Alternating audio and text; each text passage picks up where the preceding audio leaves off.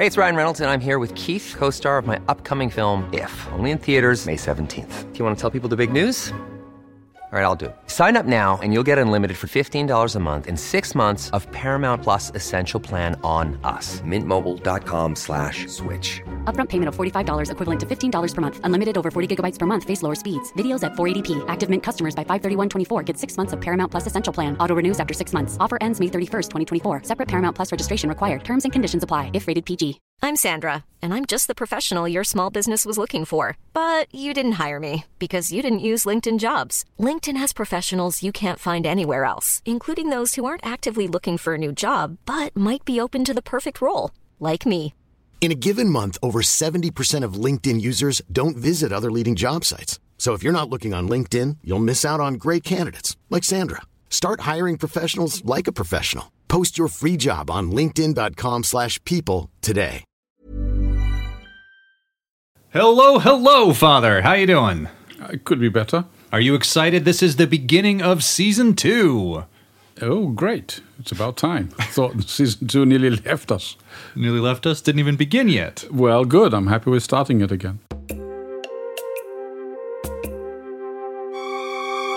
Welcome to Spies and Lies, an espionage podcast co-hosted by me, Omri Rose, who spent his childhood living undercover thanks to his dear old dad and co-host, Jason, a retired former spy master of one of the top intelligence agencies in the world.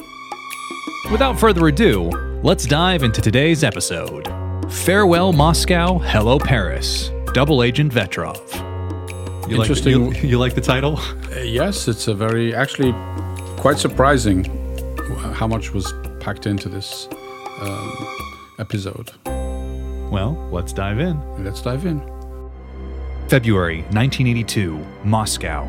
Double Agent Vladimir Vetrov, codenamed Farewell, pops open a bottle of champagne in his car and drinks with his mistress, Ludmila, a KGB office secretary. Suddenly, another KGB officer who happened to be passing notices them and approaches Vetrov's car to say hello. Vetrov jumps in fright, panicking and misreading the situation, fearing the KGB officer has come to arrest him as he produces a knife and stabs the KGB officer. Vetrov's mistress, shocked, leaps out of the car and tries to escape, running, but Vetrov chases her down, stabbing her as well before returning to the car and driving off, his senses a blur. Sometime later, Vetrov returns to the scene for unknown reasons, finding the KGB and police gathered, and his mistress Ludmila still alive, who points out Vetrov to the police, leading to his immediate arrest for murder. Bad as it seemed for Vetrov, if they knew the full truth, though, it could only get worse.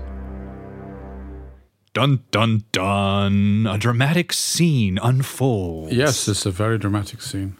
Things definitely are very interesting for Vetrov, let's put it that way. He miscalculated a lot of things in the end. Miscalculated a lot, but also proved very, very capable in other things. Let us hear what you're talking about. As we do, before we delve into the juicy details, let's give a little background of what's going on here. So we are dealing with a Cold War espionage case, as we have done in the past. A little refresher on the Cold War. The Cold War is essentially a conflict between East and West. The USSR, the Soviet Union versus the Western Alliance.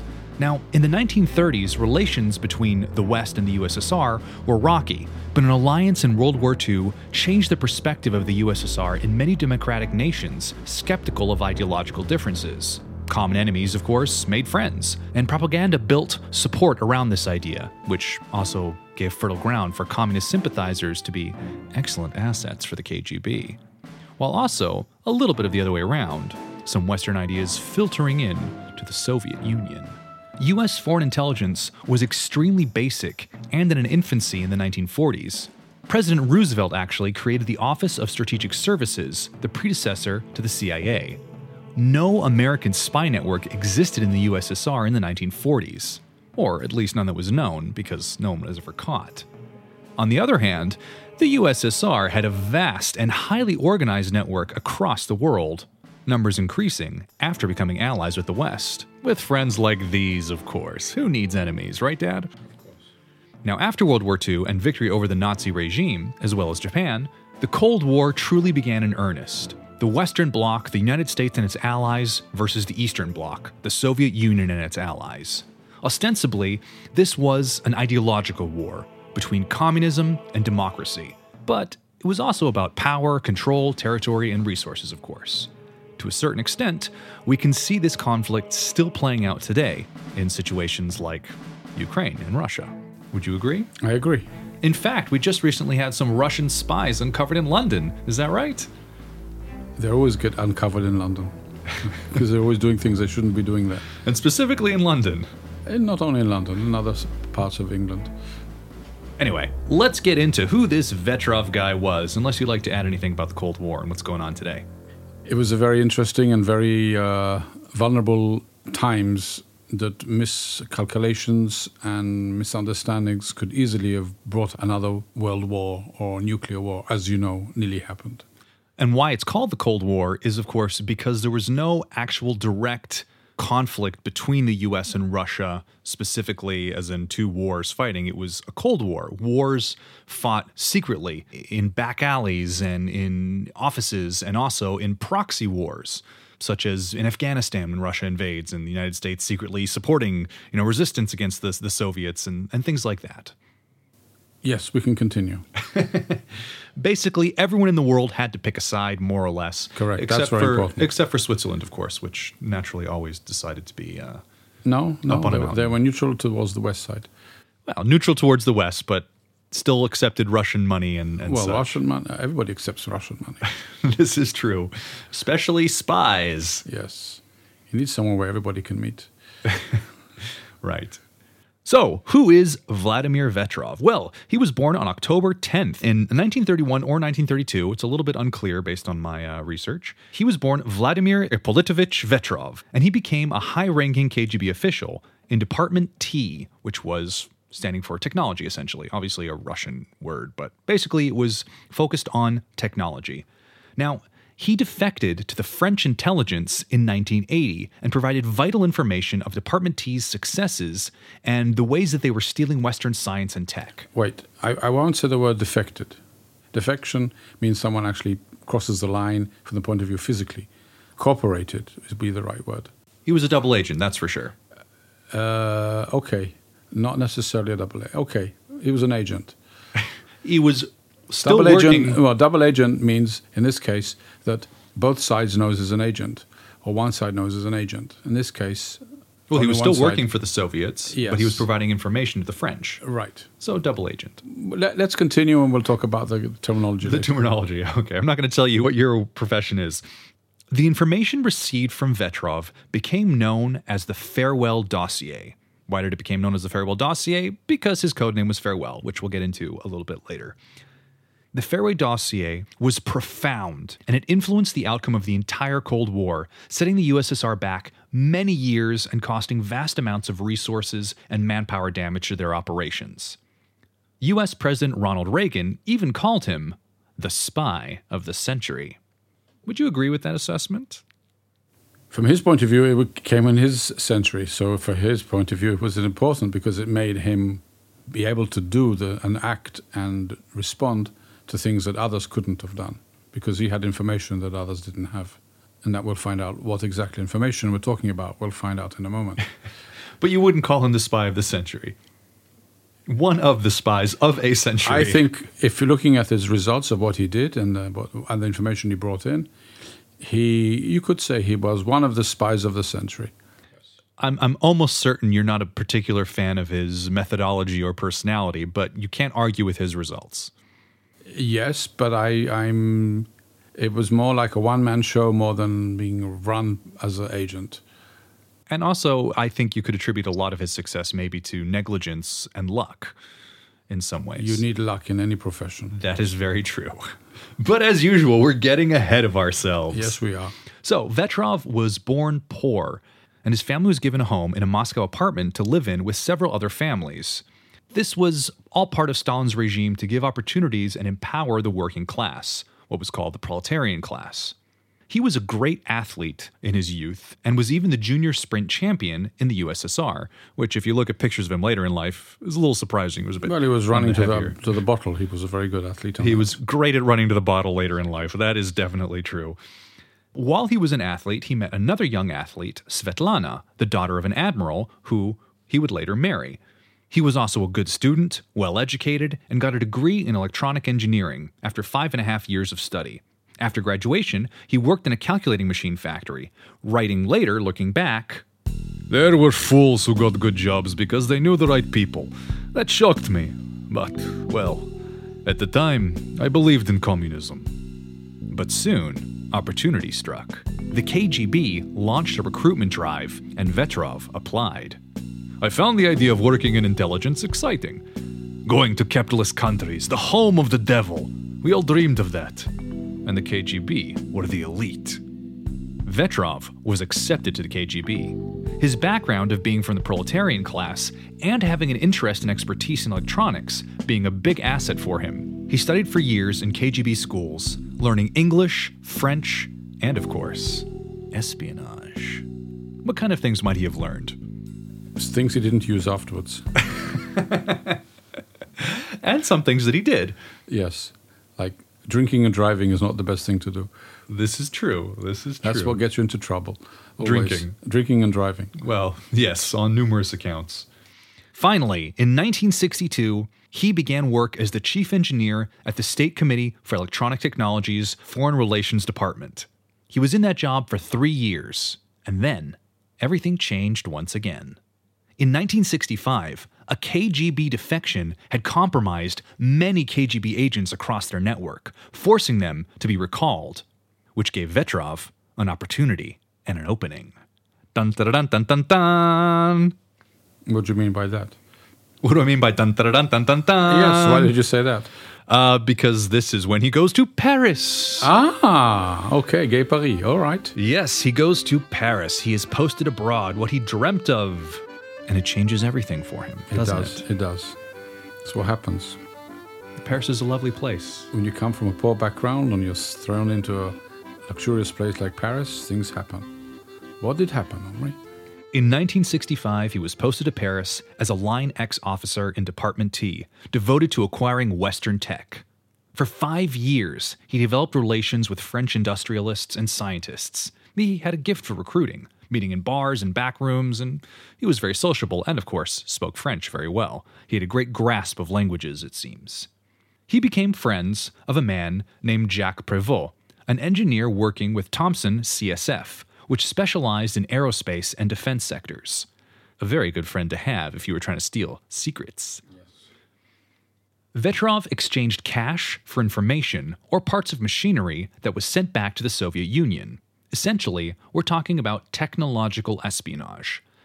Line X in Department T was focused on acquiring tech and intel and sending it back to the Soviet Union. They wanted technology. Why? A KGB agent was quoted as saying, "It's cheaper to pay 100,000 to get tech worth 5 million. More profitable than gambling." And with those numbers, I'm inclined to agree.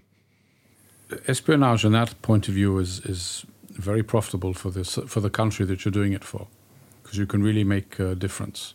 Saves a lot of research, saves a lot of time, wasting time on running experiments, getting to see the right equipment, learning from other people's mistakes. It really allows you a lot of things that you can't do usually by yourself.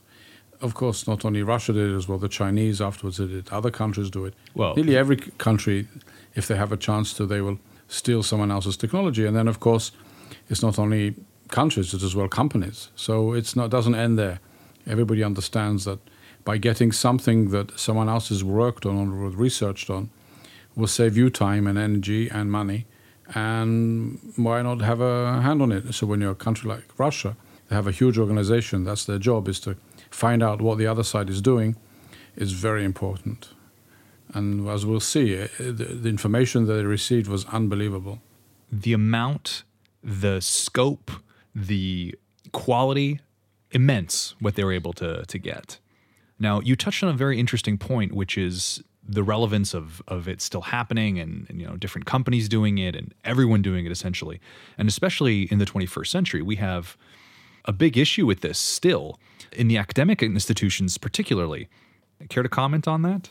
It's not academically. If you look at all the what's hacking all about, what's everything, what is getting information, is getting intelligence from the other side that helps you understand not only better what he does, but what he's developing, what he's doing.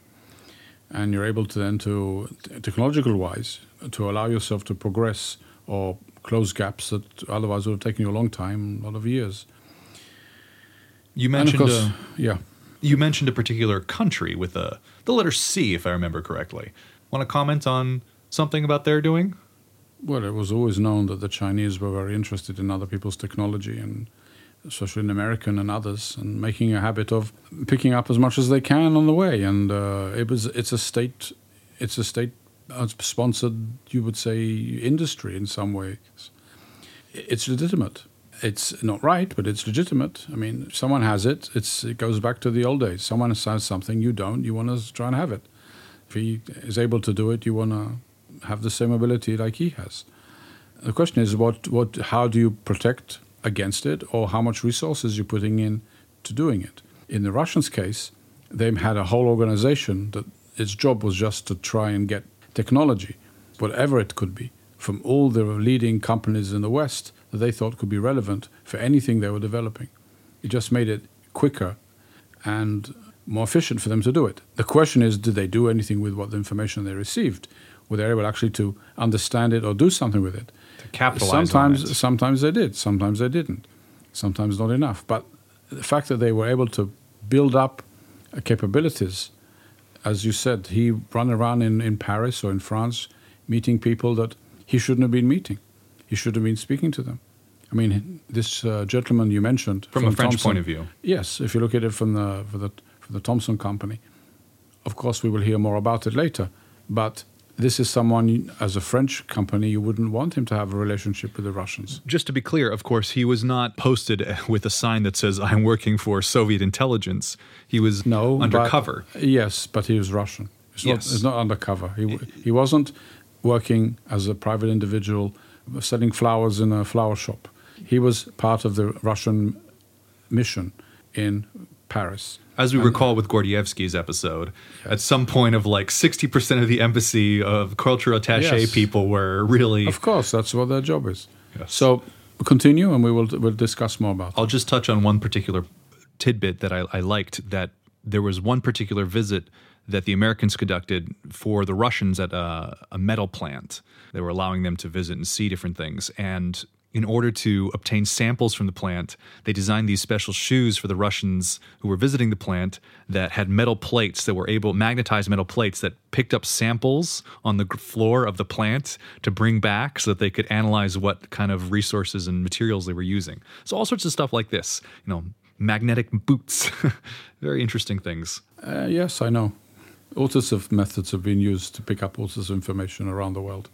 But now we go back to Paris. All right. Or did you want to say something else? I decided not to. So we go back to Paris. Doubt began to spread in Vetrov's mind. The poorest person in Paris had better standards of living than the average Moscow resident, who themselves lived better than most Soviet citizens.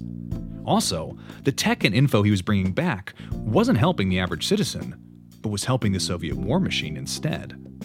Vetrov was also widely read and enjoyed the decadence of the West, especially its alcohol. He liked the high life, and Svetlana, his wife, shared his cultural interests. They bought goods, stereos, washing machines, hair dryers, whiskey, lots of whiskey, bringing it back to the Soviet Union for friends and for profit. And they weren't the only ones. This was a common practice. But they didn't bring it for the party heads. At this time, the DST, the French internal intelligence, became aware of Vetrov and had him watched. In fact, Jacques Prévost, Vetrov's friend, was actually a DST informant. Well, that's important. It's very important that he was. As we'll come to see. Now, Vetrov, if you haven't picked this up quite yet, had one particular vice: alcohol. He was a drinker. Now, in the summer of 1970, after 5 years of living in Paris, Vetrov got extremely drunk and crashed his car in the middle of the night. This was a diplomatic car from the embassy, and he knew this would be trouble if the KGB discovered this. Not only because he had damaged their property and all this kind of stuff, but also drinking and this, it compromises you. It's not a good look. Exactly, especially when you need to go back home and you have to get a job. So what do you do? What did he do? He called his buddy Prevot for help. Now, Prevot had the car repaired within 48 hours and paid for it himself, after speaking with the DST to arrange it all, of course. Vetrov was in his debt, without knowing that Prevot worked for the DST. Or perhaps he may have had some suspicions, and this was a long game. That we don't particularly know. I don't think so. Some stories even go so far as to say that the crash was set up by the DST. They wouldn't have made sense because they only approached him many, many years afterwards, and they didn't even approach him. So I don't buy that. Unless they're playing the long game. They don't play that long. If you look at the years, if you continue with your story, you'll see it doesn't meet. Nonetheless, Prevot was an informant for the DST and consulted with them, and they decided to make no demands of Vetrov after the crash, just telling him that he had a friend available to help at any moment. A very long game indeed, then. How long? Long. That's why I'm worried about it. Alas, au revoir Paris. In 1970, Vetrov was recalled from Paris and returned to Moscow, possibly because they felt he wasn't attending enough Communist Party meetings. No, it's about 5 years. I don't keep them longer than that. They become too used to the West, and it's not good. That too, but also this is a trend that we will come to see, that he did start becoming sloppy, let's call it. Attending less meetings, of course there was the drinking, they might not have known about the car crash, but they probably were aware that he was enjoying the high life in Paris. Of course, Vetrov didn't want to leave, and he complained to Prevot. He wished he could stay, he loved France, but of course he couldn't stay against orders. He would become a target, he would be banished, or worse. Vetrov was actually supposed to be nominated for KGB office president in Marseille, but his visa wasn't granted by the French Foreign Ministry, possibly due to DST negligence. And maybe things got mixed up because, of course, you have the guy in your pocket, maybe you want to keep him close. What do you think? Another mistake they made. The DST. I mean, I would have wanted to keep him close, right? If you would have made an approach to him at some point, and they didn't. They left it open. I would thought the DST would have ensured that he got his visa granted so that you could keep him in Paris close. Among other things, yes. Alas, but he wasn't recruited then. He was nothing. He owed. They didn't know where it would go. But didn't know where it would go. But it was a beginning. It was a beginning. And the DST, as we said, is internal intelligence. That was the foreign. problem. That was the biggest problem they had. That they're internal intelligence, not foreign intelligence? Yes. It wasn't something they were used to deal with. And I have a feeling they didn't even share the information with others. Especially when the guy left to Moscow, I don't think they shared that information with the foreign intelligence. As you'll continue, and we'll talk about it later, because they paid a big price for that. Yeah. Returning to Moscow, Vetrov wrote, "When you returned from the West, they assumed you were infected, so they put you under observation in a little bureaucratic job, a sort of detox." Frustrated, Vetrov tried to get in touch with Prevot, and he found out that Prevot would be in Moscow through his office. Vetrov drove to Prevot's hotel, and at the lobby called his room, telling him to meet downstairs. Now when Prevot reached the lobby, he saw Vetrov, a tall man, but Vetrov didn't say a word, heading outside into his car. Prevot followed, and inside the car, Vetrov revealed that he's a lieutenant for the KGB, asking, "Still want to be my friend?" Prevot said yes. But in French, so oui. Together, they headed to Vetrov's apartment and dined with Svetlana. Prevot particularly impressed by Vetrov's vodka fountain, containing up to 2 liters on tap. I had never even heard of a vodka fountain, so this is particularly impressive to me as well. Well, something they stole from the West, probably. Well, I don't know. A vodka fountain seems like they might have that in... You think so? Maybe. I think so, too. Probably. Vetrov telling Prevot, "I haven't forgotten what you did for me. Someday I'll repay you." Vetrov and Prevot would go on to regularly meet in Moscow every time he arrived, every time Prevot was in town. More opportunities? More long game? Or something else? You would think that if the French wanted to make something, they would have made an approach there, or would have introduced someone who knows how to run agents in Russia, because it's very dangerous.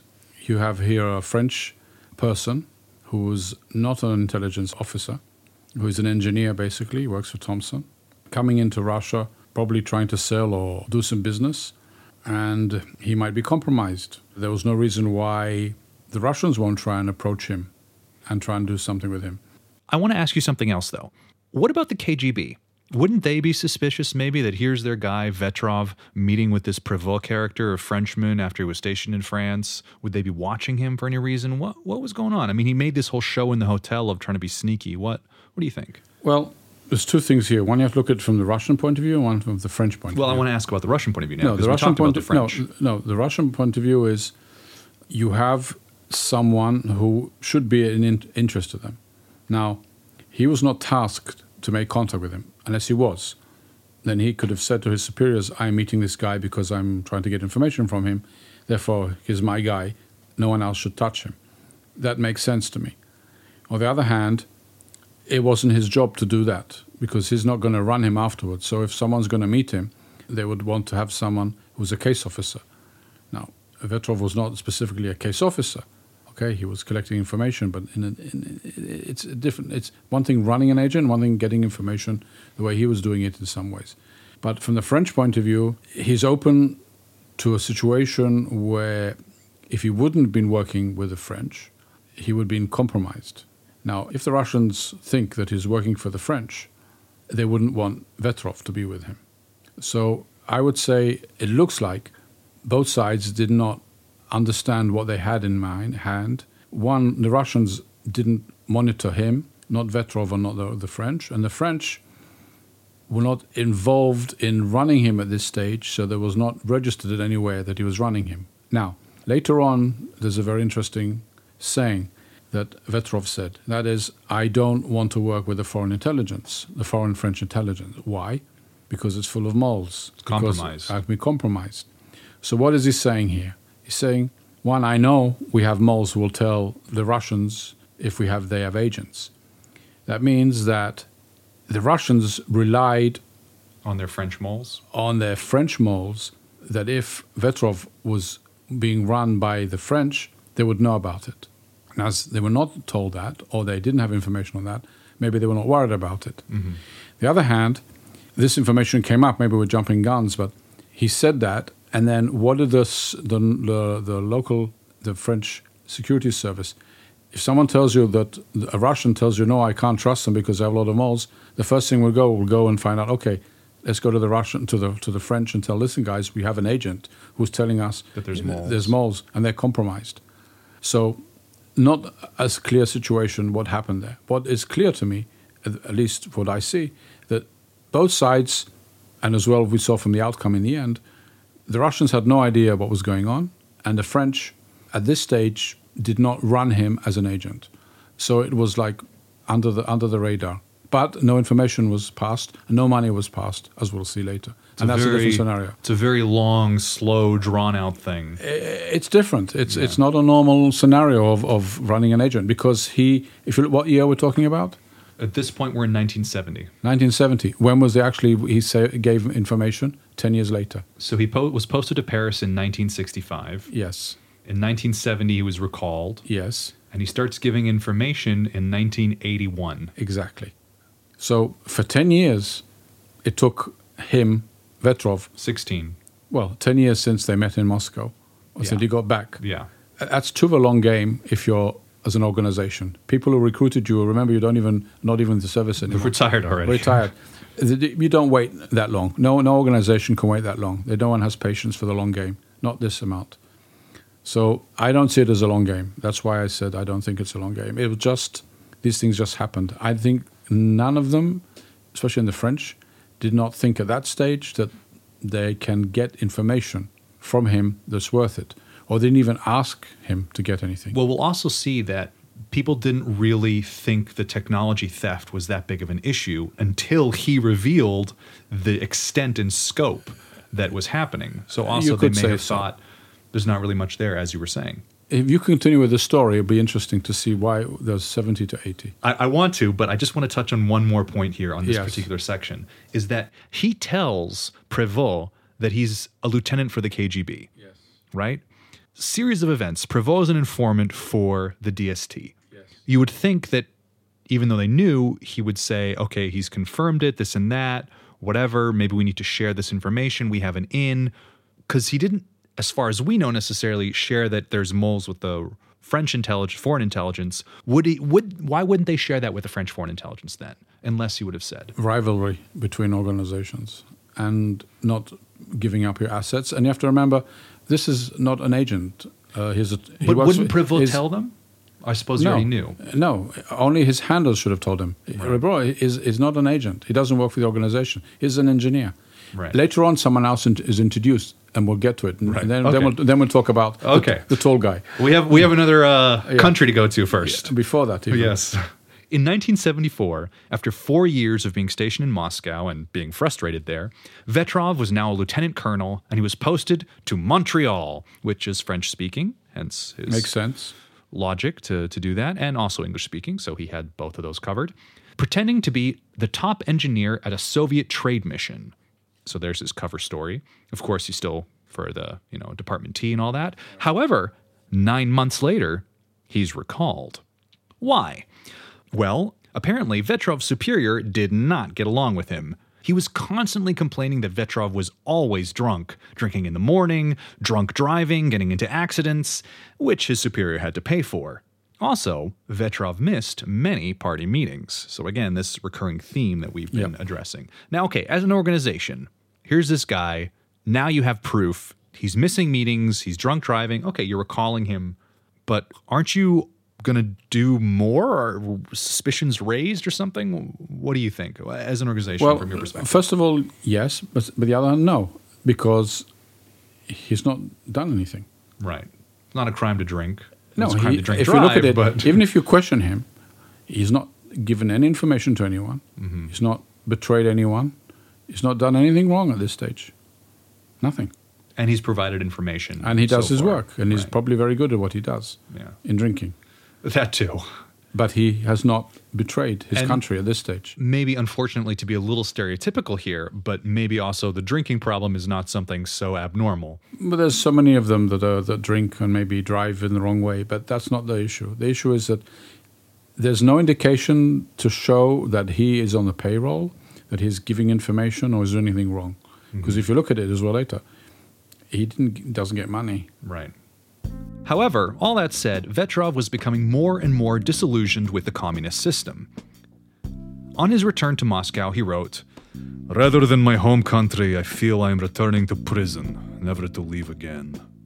He believed that the backward Soviet thinking was causing the need for them to steal the tech from the West. An absurdity and indignity for the country. How, if they were so superior, did they need to steal this technology from the inferior nations? It was all backwards in his head. Additionally, he was frustrated with his superiors who subjected him to examination on his return, possibly due to an attempt by the Canadian intelligence to recruit him in 1975. Did this lead to his recall? Anyone who comes from Russia who works for the government and has vulnerabilities, you'll try and see if you can use them. But the Canadians, again, it was more the internal service, not the external service at this stage. They didn't do anything there to make it. He didn't work for them, as we know. So it was there and it passed. Right. And you just don't recall someone if someone approaches you, because you get approached all the time. End result, Vetrov was ineligible for foreign assignment after this, and he was recalled. He was assigned to be the assistant to the head of the Scientific and Technological Espionage Department. Vetrov was now a high-ranking official with immediate access to Department T information stolen from the West. Military industrial secrets, special data on nuclear research, computer tech, space and missile programs, and more and more. One of his new tasks was to examine and analyze daily the information reports and data sent in from agents and sources worldwide. Great position to be in. Wonderful position to be in. So clearly, they didn't mistrust him. He was still assigned an important role, but just not a foreign role. It's a very important position to be in because you actually see everything that comes in. If they didn't trust him, they wouldn't put him in that position. So why did they recall him? Personal issues.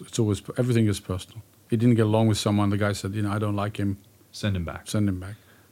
Nonetheless, Vetrov was depressed, and it is then that he begins his affair with Ludmila, a KGB office secretary. This was not his first affair, but his life was shaken when he discovered that his wife Svetlana was also having an affair. He felt in a dead end. And he even, in his frustration, wrote a report on how to improve the department that he was working in, but he was ignored. And he was passed over for promotion by better connected and less talented people. He felt underappreciated. And when he felt that, he drank more. Then, in April of 1981, one of the most dramatic turns in his life occurred. Vetrov made a decision, writing a letter to his old friend Prevost, which he gives to a relative traveling to Hungary to mail from there. In the letter, he writes, "For me, this is a question of life and death." Clever to give the letter to a relative, to mail it from Hungary. We're seeing some of the espionage technique there, right? I would say he trusts someone that maybe he shouldn't have trusted, but that's a different issue. Not long after, however, Vetrov and Prevost meet in Moscow. Vetrov handing Prevost papers, telling him to give them to his employers. They were secret files. Now, Vetrov asked for no payment or promise of rescue to the West, writing, "This totalitarian order crushes individuals and promotes discord between people." He was in it for the ideology. Very important. And the best way to keep your cover. And that's why there was mismanagement in the running of him. Let's talk about it later. Well, I mean, if suddenly someone gets an influx of a bunch of money that's unaccounted for, it's a lot easier to question where did that come from, right? Yes, but let's continue because there's more into it. Now, the DST were immediately impressed with the papers he had handed Prevost. But the internal agency was ill-equipped to run an agent. Correct. And Vetrov didn't trust the French Foreign Service due to moles, as we said. And so, Vetrov became an agent for the DST, codenamed Farewell by the French, an English word, so that the KGB would assume that he worked for the CIA if he was discovered, or that the operation was already finished. What do you think of that excuse? Well, if you're caught, and well, if you look at it, who's going to know the name? Only someone who reads the information on the other side and compromised. So it will keep him away from the French. That means that if the Russians now will look for someone who is working with the Americans, he will not come up because he's working with the French. And they wouldn't think that the French will give him an English code. So it's to protect another layer of protection, you could say. I mean, I think it makes sense. I mean, obviously, if they codenamed him Au revoir, you'd say, yes. Oh, well, he's probably not working for the Americans, Well, remember, who would know about it? Moles working for the Russians will say, well, there's an agent with the French code, because you see the code. They'll start looking who are French people who are working and coming in, and they'll start looking. So it's a way to protect themselves from it. Many of us have those stubborn pounds that seem impossible to lose, no matter how good we eat or how hard we work out. My solution is PlushCare. PlushCare is a leading telehealth provider with doctors who are there for you day and night to partner with you in your weight loss journey. They can prescribe FDA-approved weight loss medications like Wegovy and Zepbound for those who qualify. Plus, they accept most insurance plans. To get started, visit plushcare.com/weightloss. That's plushcare.com/weightloss. If you thought the only way to get a more defined jawline with natural-looking results was through surgery, think again. Juvederm Volux XC is a non-surgical injectable gel filler that improves moderate to severe loss of jawline definition and can help you achieve natural-looking results with little downtime. Even better, this improved definition lasts up to 1 year with optimal treatment. No maintenance required. Improve jawline definition for a smooth, sculpted look with Juvederm Volux XC. For important safety information and to find a licensed specialist, visit Juvederm.com. That's JUVEDERM.com. Not for people with severe allergic reactions, allergies to lidocaine, or the proteins used in Juvederm. Common side effects include injection site redness, swelling, pain, tenderness, firmness, lumps, bumps, bruising, discoloration, or itching. There's a risk of unintentional injection into a blood vessel, which can cause vision abnormalities, blindness, stroke, temporary scabs, or scarring. Talk to a licensed specialist to find out if it's right for you. To prove his worth at the start, Vetrov met with his DST handler 3 times in 4 days to give Department T documents, proving the scope and scale of operations. He would pass the information to a man working as an engineer for Thomson CSF, Prevost's friend, who ran the office in Moscow. His name, Xavier Amé. Amé lived in Moscow since 1979, and he would copy the documents in his office, and then pass the info and reports to the French military attaché in Moscow, who could smuggle them out with his diplomatic bag. He himself didn't know what the reports were, as they were all in Russian. Eventually he learned, and afterwards he never let the documents out of his sight before transferring them. He slept with them under his pillow or had them with him at all times. Now, where is the safest place to keep documents? On yourself at all times or somewhere hidden? What's your thoughts? Well, neither. But that's not the point. The thing is, why did he have to make copies of them? He wanted them back? The assumption is, yes, that Vetrov needed the originals back to return them to where they were. There was no way to copy or take a photo of them at that stage. At this stage, no. Later, so it was yes. very amateurish. Not only very amateurish, I mean, DST hires some engineer at Thomson CSF who has no idea what's going on. And to a French attaché who has nothing to do, not supposed to be dealing with espionage. And also 3 times in 4 days, that's super okay, that can happen, no? because it happens. Because before there was a weekend, and before they even managed to know what's going on, the headquarters were 3 meetings. That can happen. But it shouldn't happen. Let's continue and see what happens now. So Aimé also was helped by his wife, and she eventually came to know. And when he would go to the bathroom, she'd sit on the documents, all this kind of silly little like husband and wife shtick going on there. But eventually, Aimé was replaced by a professional at the French consul, Patrick Ferrand, who was extremely tall, 6'5", and very noticeable. Now, you might think this is an odd choice for someone doing covert work, but the thought was, no one would ever suspect that you would send a giant for a secret meeting. And in fact, the thought proved valid. Ferrand seemed to have never been followed. And he worked in the foreign intelligence? No. What we understand or assume, he is probably still from the internal service. Most likely, yes. Yes, not the external service. Now, Vetrov, in spite of the fact that Ferrand was never followed, still suggested that it would be safer to pass documents to Ferrand's wife while she was shopping, as wives weren't usually followed or assumed to be suspect or watched he as much as assumed diplomats. correctly that if someone works for the intelligence in the embassy in Moscow, he will be followed by the Russians, because that was what they will do anyway, because they just follow everyone to see what they're doing. So it's obvious to him that this guy is an intelligence officer from the internal service, external service. We're not sure about this, but let's say internal service. But he does know that probably the wife will not be suspicious or not be under observation. So correctly he said, okay, let's drop it off at his wife, because he knew he was not under surveillance. Also, the reverse being that if there was a French mole or someone in the French side of things in Moscow working for the Russians, they might be, why is Ferrand always meeting this Russian guy? Continue. Eventually, Vetrov is given a Minox mini camera, which he uses to great effect. And later even, the CIA, through the DST, would provide an even smaller micro camera for Vetrov to use. Hence, no longer needing to copy files. Yes, it was crazy. Yes, that crazy, smuggling in, out, all that means you have to give it back. You have to have 2 meetings for the same thing. And cameras are much more efficient. Yes. Have their own if problems, if they don't have a memory, that's good. Additionally, Ludmilla, it is assumed, also proved key in attaining information. Vetrov took her documents, with or without her permission, little unclear, and copied them, eventually even gaining access to her safe, which had other documents, finding a way to get a copy of her key secretly. And when the office was empty, he had access to all this. Vetrov essentially decided to pass important state secrets to the West for ideological reasons.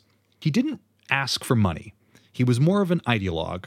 Right. However, eventually he would accept 25,500 rubles, equivalent to about 4 years of his salary. I haven't had this confirmed in all my sources, but he may have accepted some money along the way. And he did ask for whiskey, which was used to help schmooze and get info from colleagues, and of course for himself, and some jewelry for his wife. So there were some gifts being exchanged and things from the West, Western decadence, let's call it. Yes.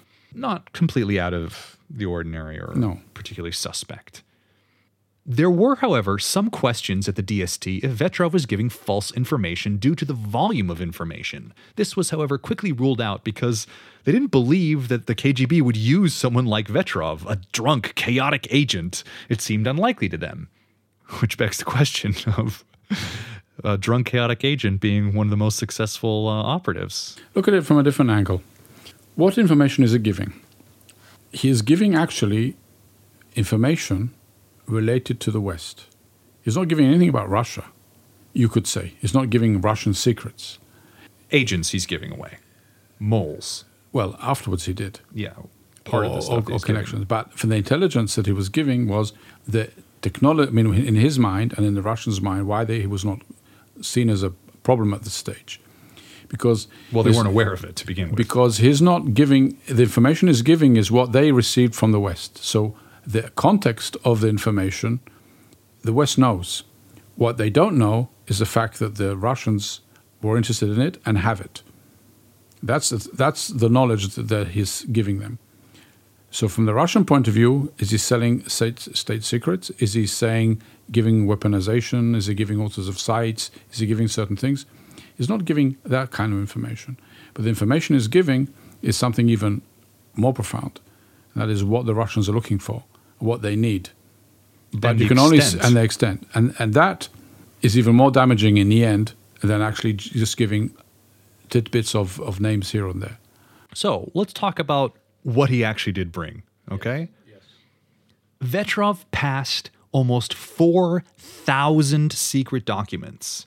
He had also completed a handwritten list of 250 Line X officers' names, addresses, positions, and where they were stationed under legal covers in embassies around the world. Yes. One report states that information from Vetrov neutralized 422 KGB officers and 54 Western Soviet moles working for the KGB and USSR bloc. I can believe that, because he was in a position to know that. Every single day he got a report of people from around the world, or multiple reports. He saw everything. He was saw like, everything. Yes.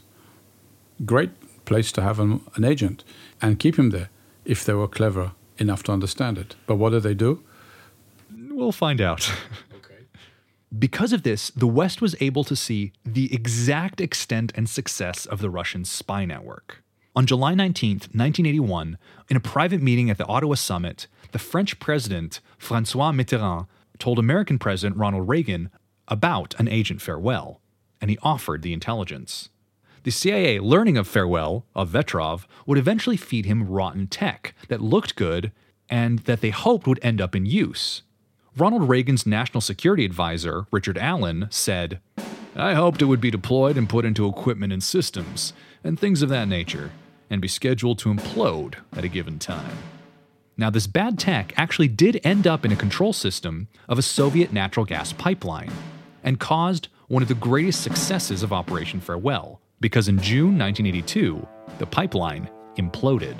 Richard Allen said, "It not only imploded, but it exploded with the force of some 5 kilotons." This most likely was the Trans-Siberian pipeline disaster in 1982. Throughout all of this process, the CIA not once knew Vetrov by name, only as Farewell. Well, that's why you have a nickname, as we discussed in other different episodes, because you don't want it to leak and you don't want it to be compromised. I really like this false information feeding aspect. It shows like another aspect of the intelligence. It's not just about getting the right information, but also using the information how to change the reality. Yeah, or feeding false information and false tech. It's very interesting. Now, in spite of all of this success, Vetrov was frustrated. It seems to be a habit of his. The DST was nervous of the risk of the frequent meetings, almost once a week, of transferring information, and they decided to take a short halt. A holiday vacation for Ferrand, the 6'5" giant. During this vacation, Vetrov drank, and drank, and drank some more. He became more paranoid, feeling alone. Thoughts of how he could be abandoned when there was so much work to be done, so many important things. Remember, every day he got information from around the world of all this success and theft. In the last meeting between Ferrand and Vetrov, after Ferrand returned, he says that Vetrov was drunk and unintelligible, muttering, "It's all over. It's all over." And in fact, it was soon to be. In 1982, Vetrov's espionage work ended, drinking in his car with his mistress, as we addressed in the opening. But was this really what happened? There are other versions of this story. In one version, Ludmila started to suspect Vetrov, and Vetrov took her home, and that evening they argued in the car while drinking champagne. That part's always the same. Stabbing her as a passerby came to investigate the noise, only then to be stabbed by Vetrov. Some say the passerby was not a KGB officer at all, but a homeless man. Other stories go on to say that Ludmila was a sex groupie at the KGB, and KGB officers were jealous, one of whom approaching the car at a certain point. Another story goes that Vetrov went home after the stabbing, confessed everything to his wife Svetlana, then was arrested later in the evening after Ludmila told the police who stabbed her. End result were all the same. Vetrov was arrested. Any thoughts on this particular aspect? Well, if you go back one step, please, and discuss the running of the agent, because that's interesting here. Because that was the last scene you said is when the case officer met him after being away for a long time. I think he took 2 breaks. He took a break and then again a Christmas break. He said to him, I'll be away for another 2 months. When you're running an agent whose motivation is not so much money but ideological reasons, and you don't realize that what the fuel that he needs is the human touch, your human guidance, to feel important, to feel he's doing something good. And actually what you're saying to him, we can take a 2-month break, we can take a month break. And this guy is getting information every day. He gets very, very frustrated. And I think they read it wrong. From the point of view of handling him as an agent, they could have lasted much longer with him and have much more benefit from him for many years if they would have handled him better. And what happened here was he could not understand how come a person like him who's risking his life, his handler can take 2 months off, and he's saying to himself, the West, they don't realize how important information is. They're taking it as if it's not important. Like, okay, we can take time off. But every day that goes by, he sees the intelligence coming in. He sees the information that's been gathered by his colleagues around the world. And he realizes that something has to be done about it. But the West, or the people he made contact with, are not doing anything. And I think from the point of view of handling an agent, that was a mistake. He shouldn't have been allowed to be in a scenario where he is, even though he was already a little bit rocky from the point of view of the drinking. But to be in a scenario where he is not seen for so long because you take a holiday, have someone else replace you. That's okay. You take a week off, 2 weeks off. Don't go away for 2 months. And not do it twice. They said they were worried about how long they're seeing him too often. There's too much information. Okay, too much information is never bad. It's how you handle it and how you're able to do it. I can understand. Okay, so find different methods. But that's not the issue. The issue is this guy was not running for money. This guy was not doing it for greed. He wasn't blackmailed. He came to you. He came to you and made a decision. And then you're not showing you're serious. That's the worst thing. The worst thing you can do to your agent is showing that you don't respect him or you don't understand him. And in this case, I'm not blaming the French, but again, because that's not their job. Their job is not to run agents outside of France. That's why there's intelligence organizations and external intelligence organizations, because there's a different way of thinking. It's a different method of doing things. And it's a different set of mind of how you run an agent. He was not run by an external service. He was run like he's running someone in France. And that's okay. But it wasn't okay for this guy. Until it wasn't. Then if you look at the outcome, when he was arrested, and as you said in the opening remarks, he was arrested for murder or for attempted murder. He murdered the guy. He murdered the guy. It was never thought at this stage that there's something more behind it. It took him making a couple of mistakes again for the Russians to understand, oh my God, what's going on. Well, not just that, but the French also making a mistake after he was captured that led to his suspicions of him as well. Like what? We'll get to it. So please, let us continue. I want to touch on one particular point that you mentioned, though, knowing with whom you're dealing. Now, you mentioned to me a little technique, let's call it, that you've used when dealing with people. And that's when you're dealing with someone who maybe doesn't have as much, comes from more humble means. When you meet them, you might take them out to a very fancy restaurant, because for them, that's very special and unique and new. Whereas when you're meeting someone who comes from the upper echelons, let's call it, you'll find a place that's more local, more homey, more salt of the earth kind of thing. And for them, that'll be more special and unique because you're leaving an impression. The poor person, let's call them, will be more impressed and more thankful to have this high-class experience. And the more high-class person, obviously depending on who, you can't take a president to some place, but will be more thankful and appreciative of this unique cultural experience, knowing with whom you're dealing with, right? I have to agree. I'm sure you do. It's your technique, after all. Well, a technique. It's just observation of human behavior. Everything is personal. Always. Again, you have to remember the times and the way the technology was working. So we can't always judge what we have today in today's technology than what we had then. But still, there's some fundamentals that shouldn't have been dealt with the way they were. Now, Vetrov was actually scheduled to meet Ferrand the day after the stabbing incident. Naturally, this didn't occur. After Vetrov's arrest, he was tried for murder and received 12 years. He was not tried for being a traitor, only for murder, which to me seems to indicate that Ludmilla didn't necessarily have suspicions or anything like that. No, it was all in his mind. Yeah. No one knew anything. In 1983, the DST found out about the arrest from CIA contacts and pulled their own people out of Moscow. This is a year later, within a year. They didn't even know what happened to him. I mean, you'd think that Ferrand doesn't meet you the next day. It's... Well, you don't know what happened, but it just shows you what kind of communications or arrangements were made. And they didn't know why he was arrested. No, they did not. But after finding out, on April 5th, 1983, President Mitterrand allows the DST to expel 47 KGB agents that were uncovered through the Farewell dossier, including Pierre Bourdieu, who Vetrov had recruited in 1973. He was another Thomson CSF engineer, and he was sentenced to 5 years imprisonment in June of 1987. This was considered a faux pas in the espionage community, a violation of protocol to burn your own recruit. But that's exactly what Vetrov did. Any comment on that? You're sending a message to the other side, and then the other side will start thinking, where's this leak coming from? How come this happened? At this stage, the French and the Americans did not know why he was sentenced, or they knew why he was sentenced to jail, but they didn't know that the Russians were not aware of his espionage. Therefore, they had the choice or to say, okay, the guy's no use to us anymore, as he is. He's not going to go back to his job. We're not going to get information from him anymore.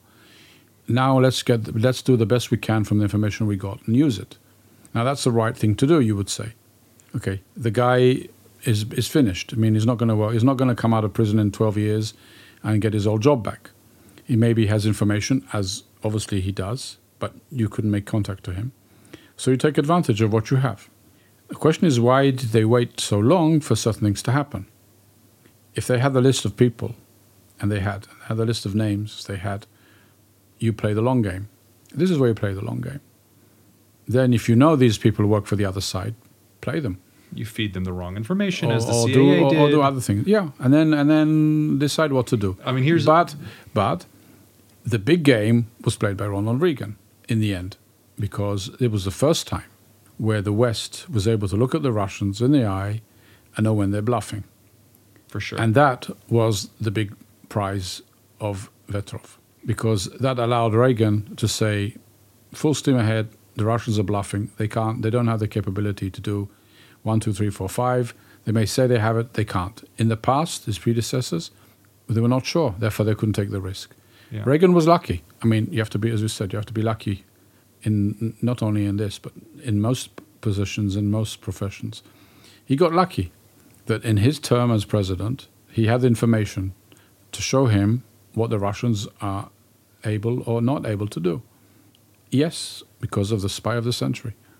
I want to state another difference between CIA and the DST here is that the CIA, once they found out about Farewell, they immediately put into plans of like sending false information and try to sabotage.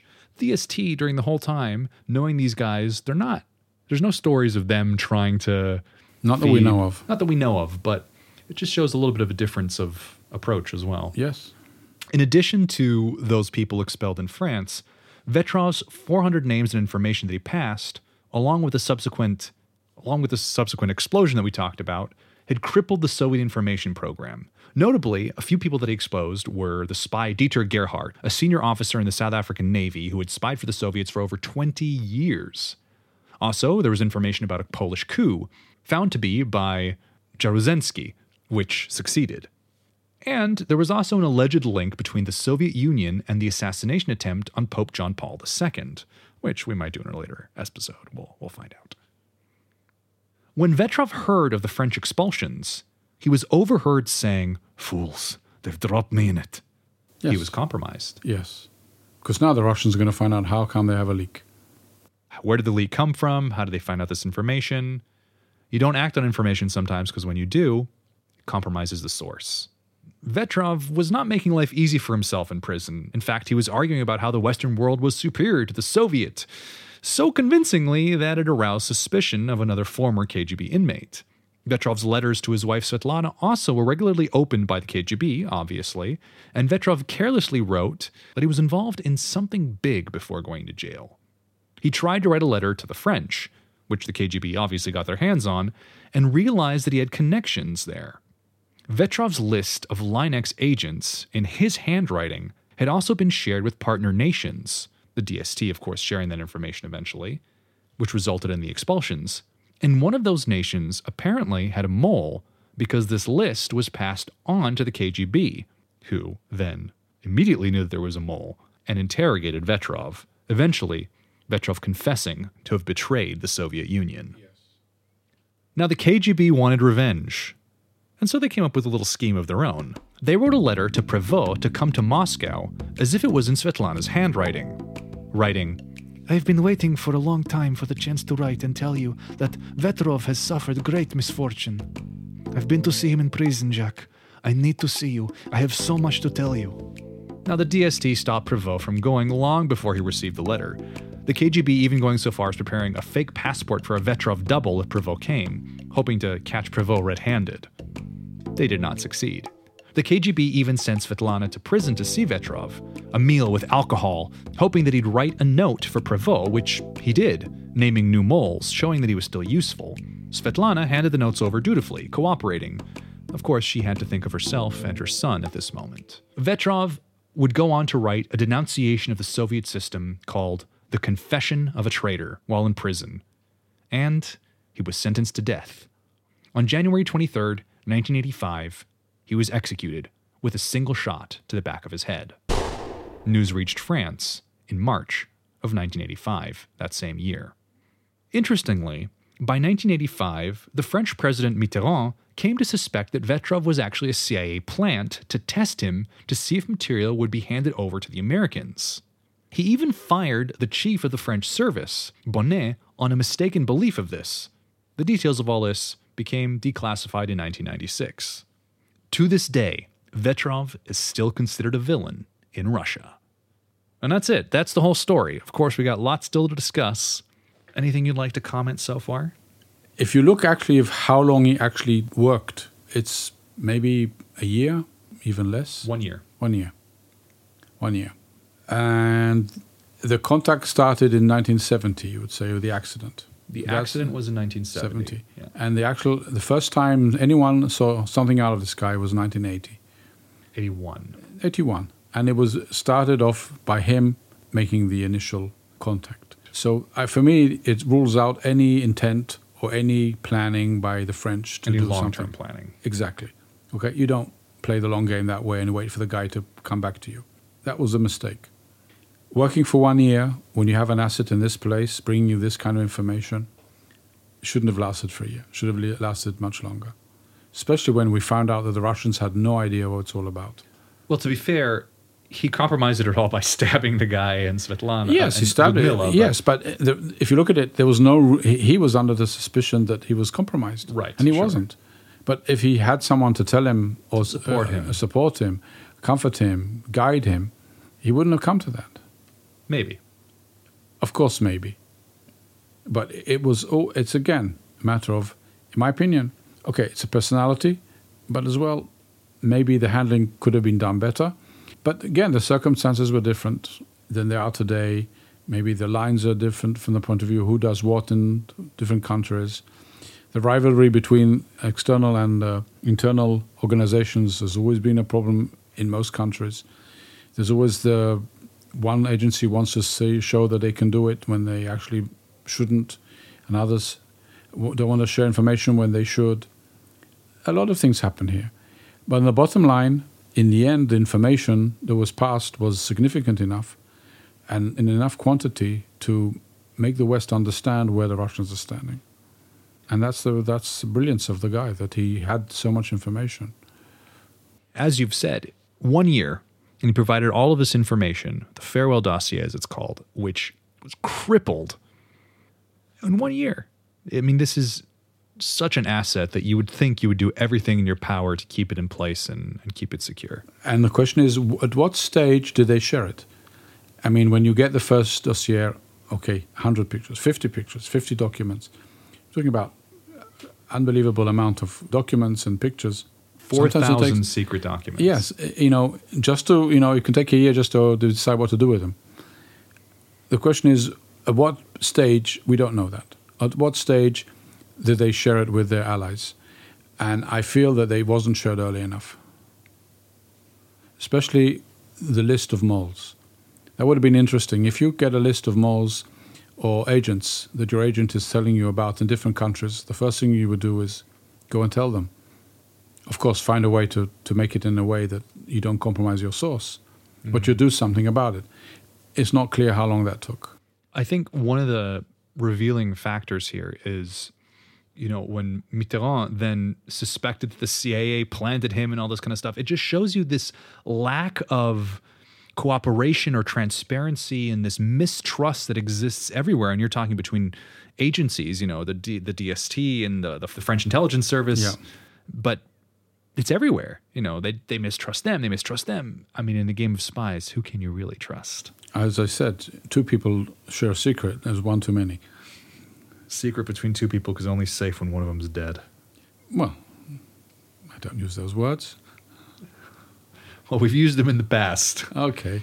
Julius Caesar. How many senators was in that plot? Way too many. Exactly. Who do you trust? Trust is the most valuable commodity. We've hammered this idea in season 1 as well, but trust. Well, he knew, as we said earlier, that the external service had moles in, so he was not happy working with them. He did know that probably the Russians did not penetrate enough the internal service, and he felt more comfortable with them. And that should be comforting for the internal service. Mm-hmm. On the other hand, he wasn't handled in the most professional way that he could have. So there's a price to pay. Why do you think he went with the French rather than a different intelligence agency? The Canadians made an approach potentially as well.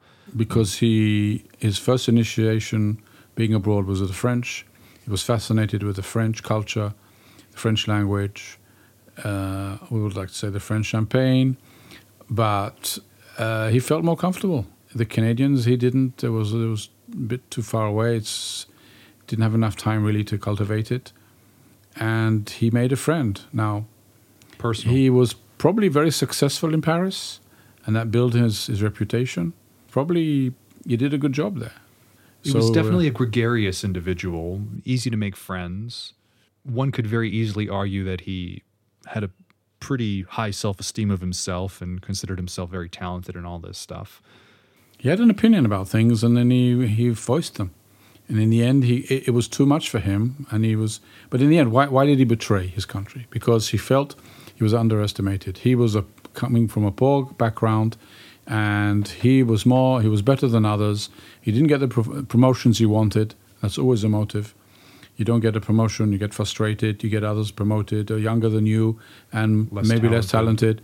And then you start blaming everybody else except yourself.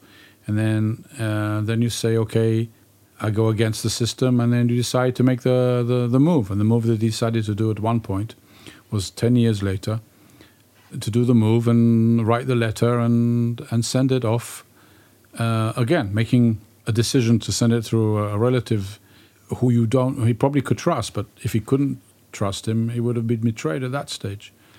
I think one of the key things here as well is we talked earlier, why didn't they try to do something earlier with Vetrov? I think it wouldn't have worked earlier with Vetrov. I think he needed that long gestation period to grow his resentments until the ideology turned in him to then betray. It wasn't like other people that maybe they were caught red-handed and now you have a card over them or want money and so you have that card over them. He had to grow into the frustration and the belief that the Soviet Union was failing in order for him to be ready to betray it. Well, the reason he succeeded was the fact that no one made contact with him after all the years that he was in Paris. Therefore, he was not under suspicion. He didn't do anything to make them feel there's a problem with him. Mm-hmm. That was the success with him. You could say that was one of the reasons he went under the radar. But then look at all these missed years. He would have been working for them all these years. He could have been... If he would have accepted it. Well, it was there always. But it would have been run differently. Who knows? A lot of ifs. A lot of ifs, sure. I mean, his disillusionment and personal grudge goes a long way as well. Everything's personal. We keep on hammering this point as well. It's personal that he felt resentment against his bosses and superiors. It was personal that he had a friend, Prévost, who he reached out to in the beginning. It was personal when he felt that Ferrand had abandoned him. All these things, personal. Yeah, his wife and his girlfriend, everybody betrays him. Then you go into a spin. Yeah. But he did a great service to the West. In Absolutely. the end, you need people like that. Absolutely. And in the end, also, you do see that he was skilled. He had skill. I mean, obviously, he trained in espionage as well. And he knew that to meet Ferrand's wife in a grocery store and hand the documents while she's shopping into the bag and, you know, meeting at the hotel with Prévost and then going to the car. You know, he knew. But how did he get the good documents back? Same thing, I guess. Well, I don't know. Well, later it was the camera, right? I know, yeah. So we don't know everything, and that's okay. Would you hire a good story. him? Would I hire him? I would love to run a person like that, but not under these circumstances. And not the way he was run. No. If you had a person like a guy like that, let's go back and look at it for a moment. A guy like that, sitting in the position he's sitting in, seeing all the information that comes in, has the knowledge of all the assets and where they're from. He knows the code names. He knows who's behind everything. He sees all the information that comes in. This is like sitting on a computer and getting everything you want. And that's why it was so frustrating for him when he sees all this information and he knows every piece of paper he sees goes against the West. And he wants the West to know about it. And what happens? The guy takes a 2 months break or Christmas. He says, you can't take a Christmas break. I think it was one of the things is, how can you take a Christmas break when all this thing is happening? Our guys are still working around the world, getting this information, trying to destroy you, and you're taking a 2 months break? What's going on here? That was very frustrating. So you think the French were wrong to do a cooling off period? Yes. Or they were okay to do a cooling off period, but should have handled it differently? You have to understand the motivation of your agent to understand how to run him. You can't... But what about the risk of the KGB finding out because there's all these meetings so frequent? Even though it seems like there was never any suspicion. Build a different... Well, again, you're looking at today's technology in yesterday's world. On the other hand, yesterday's world was easier to do things because you're not always easier to find you. They should have found a different system. In the end, he collapsed. He collapsed because his personality and because he was a loose cannon. If you have people that you work with, I'm sure you've had people that you've worked with as well, that drink. Drinking is a recurring theme for him and a lot of other espionage stories. What's your relationship? You personally as well, but I know your personal relationship with alcohol. You don't really touch it very much at all. But what would you say about alcohol and espionage? They go together, but not always for the good reasons. I mean, it's a tool. You use it to get people loose lips sink ships, of course, as was said in World War II. But what if you know that you're working with people who have a tendency to drink? Is there anything you do to try to curb this when you're running people or anything like that? What can you do? It's all individuals. I don't want to give a recipe for a general recipe because it's not real. Every person is in a different case. You have to deal with it in a different thing. Some people drink for comfort. Some people drink because they need it. Some people drink for sorrow.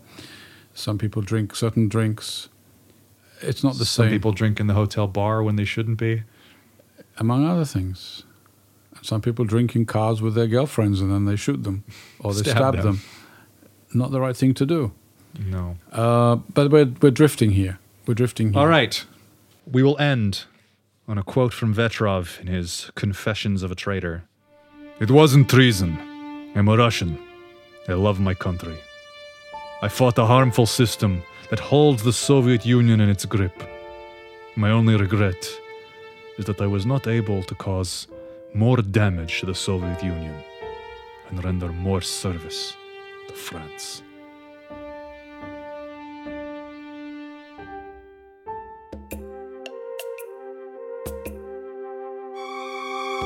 This was Spies and Lies. Thanks for listening, and remember, Drinking in a bar has its advantages, but be careful not to drive afterwards. You never know where it will end you up. You never know where you'll end up with it. No, never mind. Drinking in a bar has its advantages, but drinking in a car won't get you far. Won't get you far. All How's right. that for a rhyme? That's very nice of you. Spies and Lies is a Grumpy Golem production, with original scoring and mastering by Julien Dussault.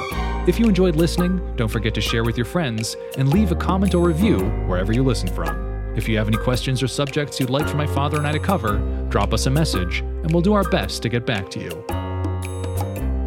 Until next time.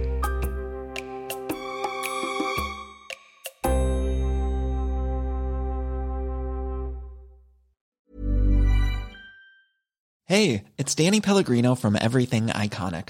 Ready to upgrade your style game without blowing your budget? Check out Quince. They've got all the good stuff, shirts and polos, activewear, and fine leather goods, all at 50 to 80% less than other high-end brands. And the best part? They're all about safe, ethical, and responsible manufacturing. Get that luxury vibe without the luxury price tag. Hit up quince.com/upgrade for free shipping and 365-day returns on your next order. That's quince.com/upgrade. Planning for your next trip? Elevate your travel style with Quince. Quince has all the jet-setting essentials you'll want for your next getaway, like European linen, premium luggage options, buttery soft Italian leather bags, and so much more. And is all priced at 50 to 80% less than similar brands. Plus, Quince only works with factories that use safe and ethical manufacturing practices. Pack your bags with high-quality essentials you'll be wearing for vacations to come with Quince. Go to quince.com/pack for free shipping and 365-day returns.